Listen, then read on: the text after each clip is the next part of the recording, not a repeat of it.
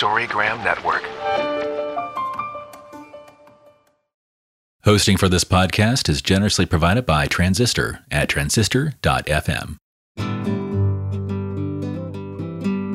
Hi, my name is Laura Lee, and this is It's Not About Food. So it's not about food, and it's not about weight. What is it about? Everything else, because it's never ever about food or weight, never ever, not even one time, not ever, ever, ever.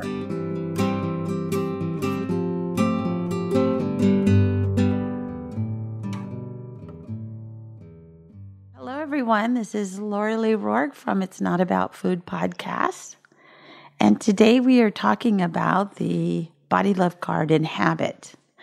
And on the front of the card, the goddess is kind of shaking her booty to music playing, and there's two bongo drums in the background, and her little deer power animal is also dancing, and it's a very happy, loving, energetic card in the front. And in the back it says, inhabit means to live in our bodies, not in our heads. When we learn to be present in our bodies, to move out of the obsessive thinking and into our feelings, we can learn to identify and meet our physical, emotional, and spiritual needs. First, we must be aware that we are in the obsession, in the thinking, in the head. Then we can use our breath to bring our awareness into our body and explore what we are experiencing in our bodies. So for me, is the hardest part about getting this for myself and for my clients, I think, is that we have to live in our bodies and not in our heads. And I was taught to live in my head, that it was all about my head. I felt like I was a lollipop. I had a head, and that it didn't matter the rest of my body. It was like a lollipop. You just held onto the stick, and but it was all about the top. And it was very hard to live in my body. I didn't like my body. I had been taught not to like my body. My body was a lot of pain and a lot of shame, a lot of upset. So part of my process and the process I see other people go through is to go into that, to get out of the obsessive thinking or the thinking, and get into the feeling. And our feelings a lot of times are in our bodies. So I just want to open that up to a discussion with my wonderful guest today, Dia. And I tell the story about, I saw her many years ago in a play, I think 3 women, and it was called Leftovers in San Francisco. I don't even know how long ago that was. It was in the 80s. 80s, oh my God. The name of the play was Leftovers, the ups and downs of a compulsive eater. And it was so refreshing to just be talking about this, have this play about this, and be free about this. It was, like I told you, it really made a huge impression on me. And like I told you, I still have the magnet. It was so great. I still remember it so wonderfully. I think I took myself and I was leading a group, so I was a time out of school. You know, we got to go to the city and see a play, a field trip, right. So I'm going to introduce Dia to us, and she's going to tell us what she's doing these days, what she's working on, and what's up with her. Well, first of all, it's Dea. Just to Sorry. say, that's okay. Everybody does it, so I'm just going to say that. Well, to talk about what I'm doing really dovetails into the Inhabit card, so I can kind of combine the two. So my background was in doing expressive arts therapies and recreation therapy. Before I moved on to body image and eating disorders, I just used those modalities for all different kinds of diagnoses and worked in different hospitals and things. But what I found was that so many of the people I was working with also had issues about their bodies and eating disorders. And I started to realize that when you meet with somebody in an office and they already have a problem with integrating their body and their head, that they talk as if they're cut off. It's like the lollipop metaphor you just used. So they talk about how, oh, that body, I hate that body. It's like they completely, that body, it's not I hate even that part. me. Hate Yeah. that part. Yeah. So there's this totally distancing thing that's going on. And sometimes I would get this image that I was there in my chair and there would be a head on the chair across from me. And somewhere out in the world was this person's body that was like, hello, hello, hello, what about me? What about me? So I started to do these sessions called walkie talkies. And I figured as long as I was a recreation therapy, I would be able to start to incorporate some recreation in the work I was doing. And it would get people, hopefully, to get out of their head and be more in their bodies as we worked on the issues of self acceptance and body image issues. And it turned out to be a really good modality because people, as they're walking, it would be difficult for them not to be appreciating their body, because we would go to these beautiful places, to the parks and lakes, and we would see beautiful birds and stuff. And it would be hard for them not to say, wow, I wouldn't have gotten here without this body. Like somehow this body's doing something good for me today. And I worked very hard on what you talked about, inhabiting. And the other thing is I made them take off their Fitbits, because I didn't want the walking to be equated with the weight loss, or I'm getting in my steps. I mean, if they needed to do the Fitbit stuff in other parts of their lives, fine. But when we were doing our walkie talkies, I wanted them to start to appreciate the movement, the activity, as something separate from whether they had a big tush, or, they didn't feel comfortable, or they were thinking about the food, or whatever. So I think the Inhabit card really resonated with me on that level. Yeah. And I love what you're saying. It's sort of like you were literally getting them into their feet. If you're going to walk around the lake, you have to be in your feet and you have to use your senses. There's air, there's birds singing, there's water lapping, there's something happening. And they have to sort of be in that body. They have to embody it. And good for you for coming up with that. That's a great way to.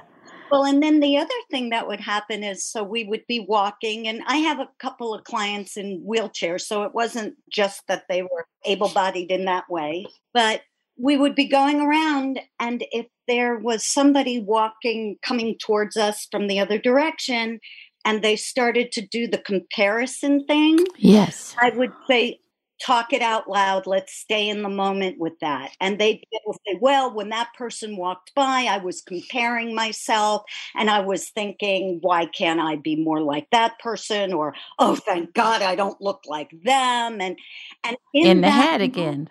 Exactly. Back in the head. And we were able to work with the triggers in the moment. And I found that to be something that was difficult to do in an office. Of course, because it's just you and the other person. Yeah, they have to use memory to go back, or fortune telling to go forward. Yeah. Exactly. So the art therapy and drama therapy that I've used in my practice, that opened up lots of things as well, obviously. But the walkie-talkies for this particular question about what you said, inhabiting and the body and head being split off, it just really was a good intervention, I thought. I love it. I'm friends with you on Facebook, and I see every once in a while you find these sort of stuffed animals and stuff around in your walks, and you put them together, and I just always love how whimsical that is. And I think you found something one time and you go, oh, now they're just messing with me, or something. People are leaving me thinking. So I don't know if this is important for the podcast, but just to clarify, the reason why that started to happen, where I started posting these pictures and finding these things, is because I stopped being able to walk with clients around the lake because of the pandemic. So being outdoors, while that's a good thing in terms of working with people, being outdoors and talking about really personal stuff, like how they got their body shaming and what they feel about themselves, I couldn't do that anymore and keep confidentiality. So I had to stop that. So I kept walking just every day for my own self, and I became more aware of things around me. And that was pretty amazing because all of a sudden I was like, oh, I never noticed that before because I was always with my client. So in a way, the walkie talkies have been, therapeutic for me, but I do miss being able to walk with my clients. But that's why I started noticing these stuffies, and Yes. there's just all these treasures around the lake. It's Right. adorable. Yeah. Well, yeah, and everywhere. I mean, I find when I walk, I see all kinds of, oh, somebody left a little tiny toy tiger under a bush. Huh. Wonder what that means. I try to find meaning in everything. Or I'll find a little half a mouse. Oh, where's the other half of that mouse? Right. I mean, the things, if I still did sand trays, I would Yeah. have a whole arsenal Exactly. of my sand tray now. Exactly. So right now you're doing most of your stuff on Zoom. So we're all kind of locked into a little cage. Somebody said we're meat in a box. Right. That's really true. That's really true. And I think that I'm not taking or haven't been taking on new clients during this time because I think the work I do at this point, it had to be based on more that we already had the connection. I agree. Yeah. Since I'm doing more kinesthetic and creative work instead of verbal therapy, it's been hard for me to establish new relationships and then start treatment that way. But I do find that the Zoom thing is really good in terms of helping folks manage their environment in terms of the new challenges that are coming up for people who are struggling with their bodies and with their food. It's like doing a home visit in a way. It is. It's very vulnerable, isn't it? Yeah. Yeah. And if they want to show me their closet and say, okay, so this is where I keep all my fat clothes, this is where I keep all my skinny clothes, and then we can talk about why are you saving? How What long is has it that? been before you since you wore it? Yeah, let's talk about. And it's not threatening, but it's the kind of thing that wouldn't have come up so tangibly You're right. outside in the world. So there is something to be said about that. Yeah. And something else about that, you may see a kitty or a dog or a little kid wanders into the room, and we're working with ourselves and the people that we work with in our element, in the real world, because this is where it's all going down. There's that great thing I saw on TV the other night that this young woman was doing the weathercast and wanders in her little 2-year-old and is kind of climbing up on his mom. And she said, I don't have a life anymore as soon as he started to walk. Even though it looks like I'm in an office, I'm actually in my living room and he just came in. And so she did the rest of the weather just like we do as women or men, as parents, just pick the kid up and continue on. It was just the best. Isn't it just a sign of our resilience too, and our flexibility? It's like when I walk with clients around the lake, some of the things we get to work with are like, I call them drive-by shoutings. So they're drive-by shootings, but these are drive-by shoutings, and that's when somebody would drive by or walk by and go, hey, fat ass, keep up the work, or good for you, you're working it off, or just, it's an assault. It's an assault. I know.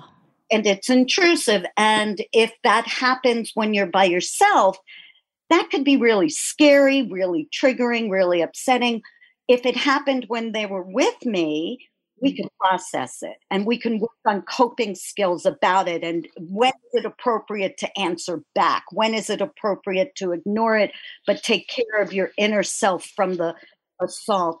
So at the same token, when you're working with people in their homes, those kinds of opportunities do open up. So I think it, like you said, of women practitioners being willing to be that flexible and not be too rigid in their structure. And then also, if you're there with them, you can kind of, what do you think about that? I just remember I was walking with a young woman one time and somebody yelled at her, "Don't you dare lose another pound," or something, because I think she had a very kind of intense look on her face as she was speed walking, and I was trying to keep up with her. And we both just started laughing.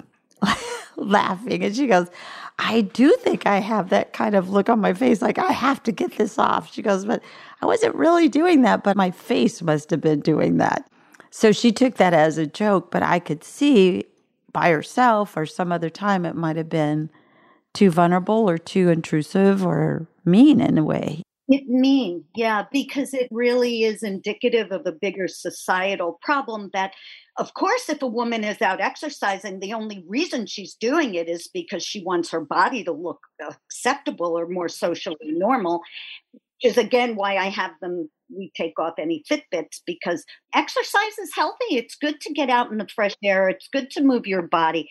But it doesn't have to be for the end result of losing weight, and how dare anybody assume that if I'm walking around the lake, I'm doing it for that reason. It's presumptuous. Yes. And I lay that at the feet of the diet and exercise industry, that they have taken something as wonderful as what we eat, what we bring into our bodies, how we break bread with ourselves every day, and how we move. Our bodies love to move. They love to dance. They love to walk. They love to hang out and do whatever they do. They're built. Our bodies are built to do that, however way we can. And taking those two wonderful things about being a human, food and walking around, and turned it against us so that we have taken it and used it as a whip against ourselves too. Right. And one of the things that as a recreation therapist that we're trained to do, recreation therapy is a modality that not a lot of people know about, but it started way back in like World War I. And a lot of our original clients were coming back from the World War. And these were people that would go off to war and they would leave their lives and come back injured or disabled or amputees or something. And recreation therapists would work with them on finding new ways to feel efficacious in the world with this new body and these new abilities, different abilities than they had from when they went on. Exactly. So one of the things we do is what we call leisure counseling. And we try to have people go back to what you were just saying, go back to when you were young and think about the stuff you used to do that moved your body, that you just liked doing. You weren't doing it because you wanted to look like some model or be an athlete. You did it because it was fun and it felt good. And we try to identify what the qualities were of that. Like, did you do it because it was a risk?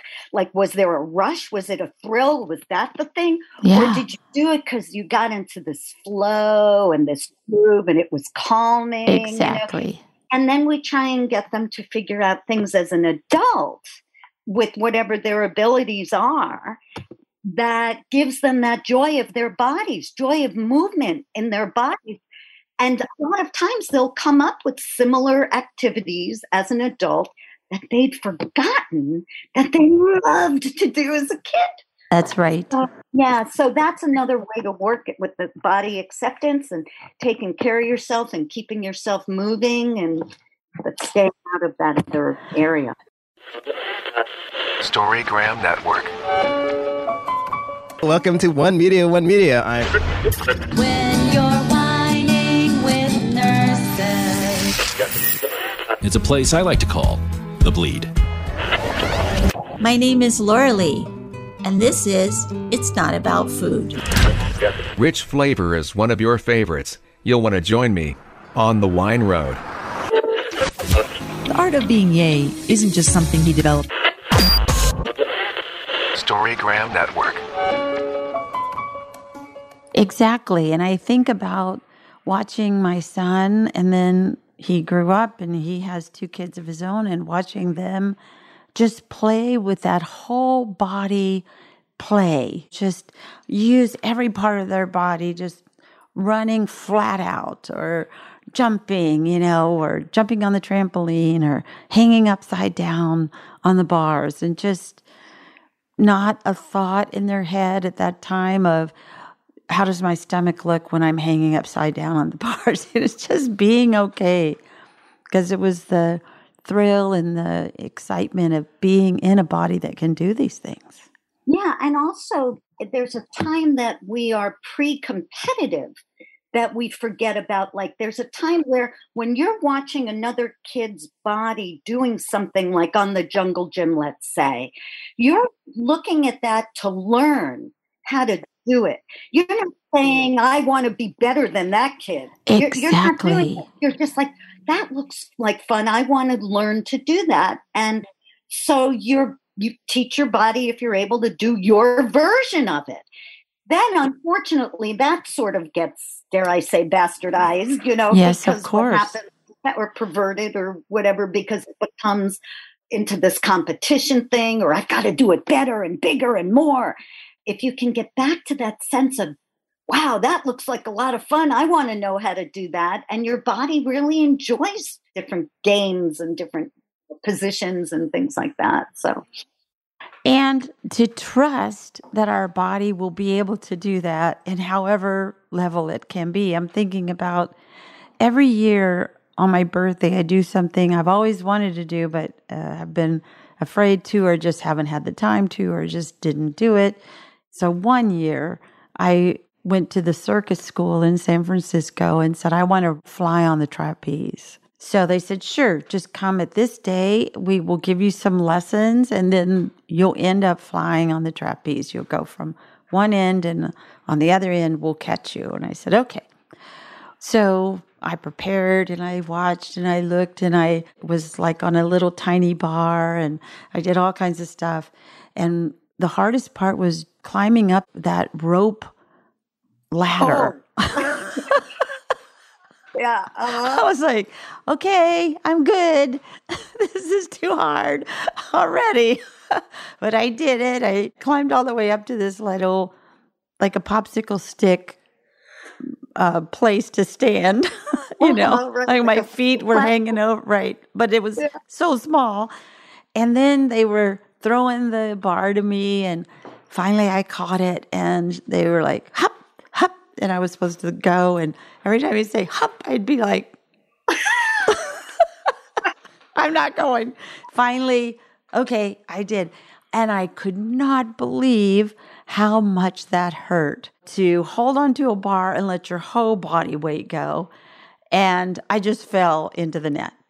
And anyway, it took me a while, and I was able to finally fly from one postage stamp to another postage stamp and was caught there. And he says, okay, you want to come back tomorrow? I was like, oh no, I never have to do this. Check it off my list. I'm not going to do it. But what I realized is the only competition was with myself. Can I do it? Do I want to do it? How can I do it? What do I need to do it? And you weren't trying to please somebody else. not at all. So, Not at all. And I would have been like the first time I fell into the net. If that was it, that would have been fine. I got up there and I flew for 1 foot. That's okay with me. But anyway. That used to be an assignment that I would give my students. I was a professor at San Francisco State for like 15 years. And one of the assignments I gave them was to try an activity that you've always wanted to do. And I said, and it doesn't have to be one of those like, try something because you're terrified of it. It could just be something you've always wanted to do. It doesn't have to be like this big thing. And then they would go off and do it and write a paper on it. And then they would present the activity to the rest of the class. And then the rest of the class might get a little bit, oh, I'm going to try that sometime. So there was a sense of education that happened also. It's like, oh, I never thought of doing that. But it was so interesting to see the scope, like trapeze versus just going to the ocean because the person had never been to the ocean. I mean, there was such a wide range. For sure. I remember at some point going to the movies alone. Like I just always thought I needed a person to go with me. Like I wasn't allowed to go in the movies by myself or to eat out with a table for one, just myself. And those were things that was a big deal for me. I just had never done them before. I always had to have that wingman with me, all the time. Yeah. And that builds up confidence. And that definitely generalizes to a sense of body efficacy and agency and confidence. It's like the more you can do that and come up with your own standards of what is enough for you and what's good enough for you, then that carries on to how you are in the rest of your life. In every way. Yes. Yeah. Yes. We're always trying to get our clients. I was always trying to get myself into ownership, I am the owner of this body. This body owns me. I own it. It's like a dog. I own the dog. The dog owns me. We're a partnership, and I am the one that can drive the car. So the dog is useful. You're definitely useful. I'm useful, but the dog is the one that takes me on a walk for sure. And people will say that, who's walking who? And I'm like, my dog is walking me. I don't know about you, but I drove us here, but now he's in charge. I feel like that with my body. I have to let my body guide me. I'll guide it. It will guide me. I'm in partnership with it. And that's inhabiting, isn't it? It is, especially when you have been given the messages your whole life that that's not your place. You can't do that. One of the things I have in my book, so my book is a month-by-month almanac. And I call it the Calmanac. It's Dr. J's Calmanac because it's like, calm down. Let's just calm down and look at every month. And you're supposed to read the book a month before the actual month. So like we're in February as you and I are speaking. So I would have my clients reading March now so they could prepare for the challenges that come up in March.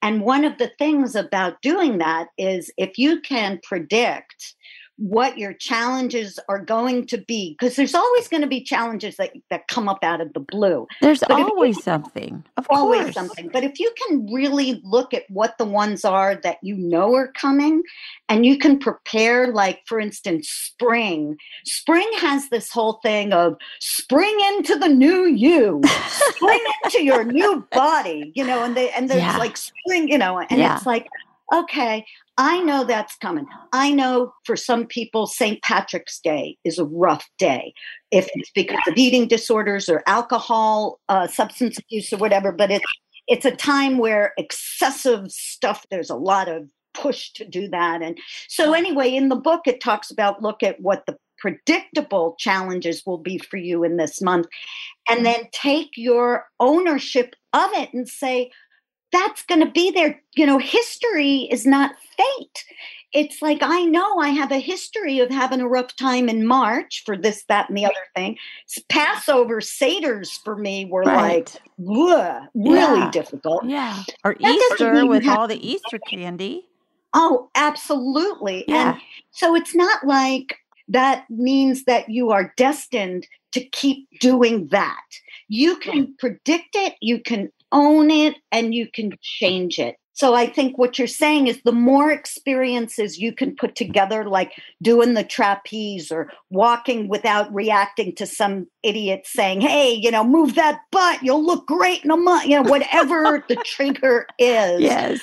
Yes. You build up a sense of ownership. Like you said, you're inhabiting, like your card says, you're inhabiting your body and mind and heart and soul.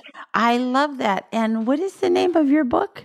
It's called Dr. Daya's Calmanac. Oh. Your interactive monthly guide for cultivating a positive body image. Oh, so, I just love it. Yeah, it was patterned after the old Farmer's Almanac. Sure, of course. It talks about how do you grow a healthy crop. And you start to do things in the spring or a month before or whatever. And I even have like illustrations in it that are very much like the illustrations from the Farmer's Almanac. Oh, it's fabulous. And where can they get that book? It's for sale on barnesandnobles.com. It's for sale on Amazon.com. My website, it's for sale on that, but I think it's a little cheaper at the bookstores than it's on my website. And what's your website? DrDea.com, and Dea is DEAH, so it's DrDea.com. Fabulous. Oh, I just love it so much. And I love that idea of it's sort of growing yourself, isn't it? It really is. Yeah. And like, for instance, I'll pull out one real fast. It's like, it has important dates to remember. And it'll talk about how the first week of March is Love Your Body Week.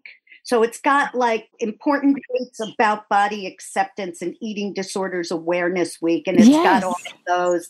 And it also has things like Passover and Easter can be really challenging. So be aware of those, so it goes through that. Yeah. Oh, and then each chapter has 2 expressive arts activities in it that you can do at home by yourself to work on whatever the challenge for the month is. And you don't need fancy materials or anything, but there's 2 activities for every month. So the book has a total of 24 activities in it. It's just the best. Thank you. Yeah, I love it. It's just the best. I'm so happy to have this new tool. I'm going to get it and have it in my office and tell my clients about it. So I wonder if you will read the bottom of the card. Today I will practice. Today I will practice checking in with myself throughout the day and notice what my thoughts are. I will then bring my awareness to my breathing, taking a few deep breaths, and notice where I'm holding tension in my body. I will ask myself, what am I feeling in my body? I will allow myself to come home and practice being present in my body. I mean, it's such good advice. And I love the fact that it says, today I will practice that, because a lot of people, they'll do their morning meditations or their morning visualizations. It's kind of like New Year's resolutions, the first week of January, you might be all on it. And then it's like, not that I'm a fan of New Year's resolutions, but, but with something like this, it's really reminding you to do it throughout the day. Yes. So just in the morning, your body doesn't go away after your morning meditation. Right. So keep checking in. Yes. Keep checking in. We have to come home to our bodies. It is our only home, really. We're like a little turtle. We're carrying our body around with us, and we have to be okay in here. It's just devastating if we're not, really. Yeah, it really, really is. And especially with COVID-19 right now, our bodies are just so much more precious. Like, you're aware of your body so much more.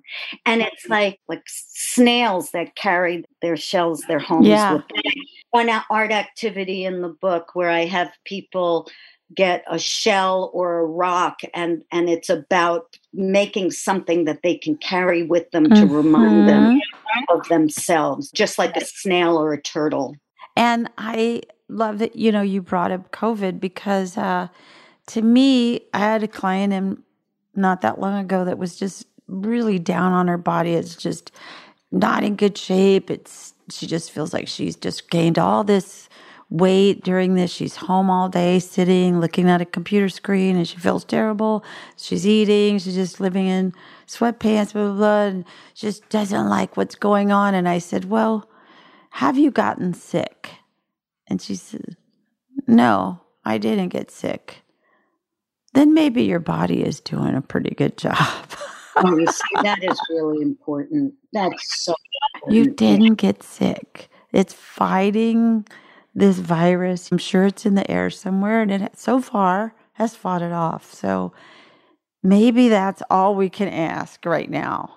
Yeah, I agree. Anyway, I am so grateful for you to be on today, and really appreciate your work, and always have, and know that you were out there, saw your little refrigerator magnets all the time and thought about it. So thank you very much for being here today.